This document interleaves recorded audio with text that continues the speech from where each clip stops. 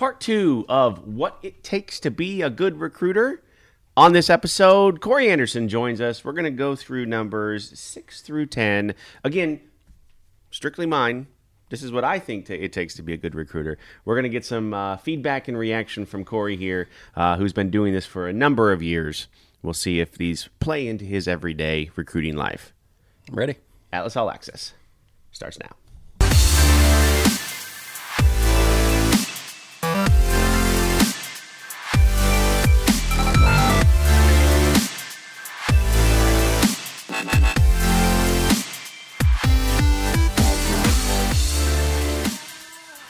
Okay, welcome back. Nice to be here. It seems like you were just here talking about the shoes. Yeah, hasn't been that long, a couple weeks. Which is still, I don't know where we're at with this, but Got to get our hands on them. as of recording time, you still can't get them. Correct. Right? And we're recording this early in December, so you still can't get them. We'll see how this plays out. We'll get them sometime. We will get them. Okay, so number 6 through 10 of traits of a great recruiter. Like I've said before, I said this on each one of the episodes so far. This is strictly my list. I cobbled this together from a number of different lists and a couple videos that I watched, and I thought, okay, you don't have to be all of these, but you have to at least understand what they are and embody most of them. Cool. And I'm going in blind because All right, I here have we go. not seen these. I right? hope so, yeah. So I want to get just your fresh take on these. Okay, so number 6, be coachable. Yeah. I think our industry changes Constantly. so much. Yes. So think back throughout your recruiting career so far. What does being coachable mean?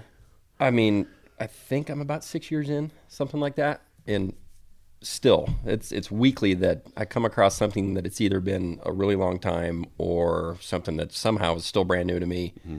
I reach out to some of the other even more senior people around here, or even some of the newer people that may have come across it. But you've got to be flexible and you've got to be able to adapt because it's a fast changing industry for sure. Mm-hmm. And I wrote this down. I have little notes for each one of them. So being coachable to me is willing to learn, be an early adopter, understand that while these are the traits of a person that's coachable, not everything is going to work. Correct. And even if you try something and it doesn't work, be able to move on from that. Yep.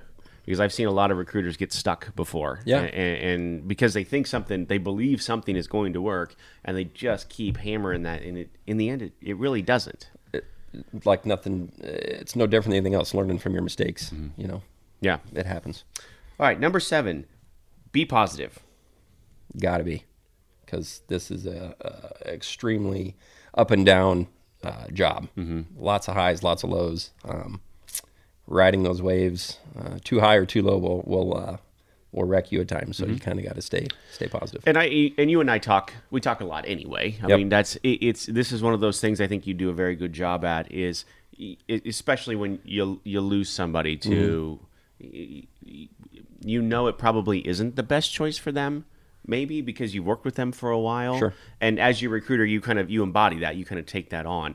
They make that choice anyway, but you stick with it, right? Yep. You stay with them. You're their recruiter no matter what. Correct. And you stay positive through the thing. Because, and I've seen this happen 100 times, and I know you've had it happen to you 3 weeks in, they'll call you and say, what did I do? Yeah. Right? Happens. And you stay positive. Yeah. It's their decision ultimately, their career. I'm going to be supportive regardless. It still happens, you lose people for, a contract, but they come back hopefully. Mm-hmm. And bottom line is you end up becoming friends with these folks anyway. So you stay in touch and just like you would support a friend in any other way, you support these guys. So. Yeah. All right. Number 8, be resourceful.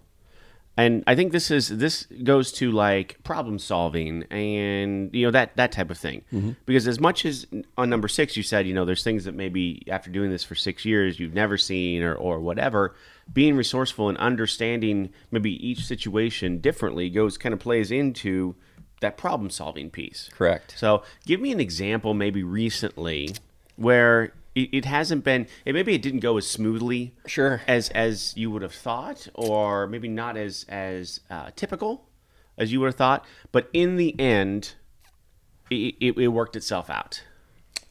Trying to think of an example.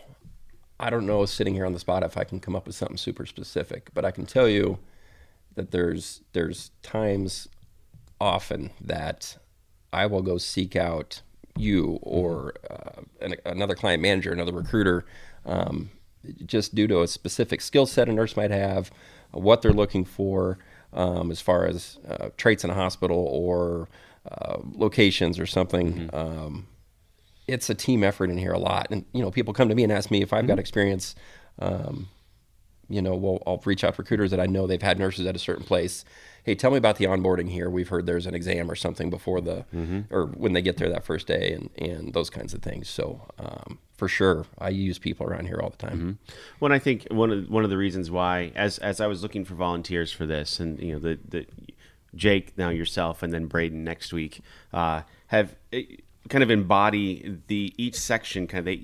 Each one of you embodies a number of these, and we saw it last week with Jake. There's a number of these in here that really embody who you are as a recruiter. Next week, we're really going to see it with Braden. The last three really, really embody who Braden is as a recruiter. Cool. And honestly, the difference between the three of you is, while you're still very successful, all three of you are very successful, you're very different.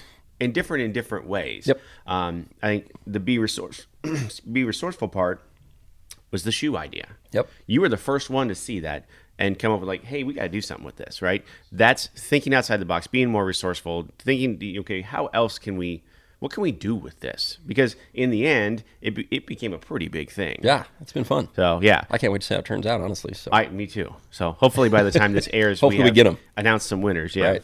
So, but I think that's part of being resourceful, is using the tools that you have, and then really kind of thinking outside of all of that. And luckily, we're blessed, obviously, here to have, I came to you with the shoe idea, and it's let's run with it. So I don't know that every agency would do that. So it's pretty nice. Okay, so number 9, be passionate. And this kind of plays in, we'll talk about it a lot next week, because there's a couple of them in there that really kind of embody this. But if you don't love what you do, it's tough. Recruiting's tough. That kind of goes back to the staying positive thing. You've got to, and you'll find yourself as a recruiter. You got to fight for your nurses sometimes, different circumstances. But if you're not 100% in, then you're fighting for them isn't gonna be real easy for you. You know what I'm saying? So absolutely.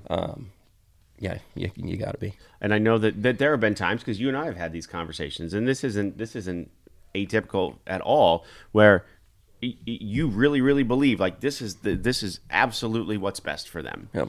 And sometimes what's best for them doesn't always make a ton of sense from a business standpoint, maybe, right? But if you believe in that and you fight for it, I mean, that's being passionate as a recruiter. For and sometimes that means voices get raised, right? And then sometimes that feelings get hurt, right? And things like that. But in the end, if it's the right decision for the right reasons, it's the right thing to do. For sure, no question.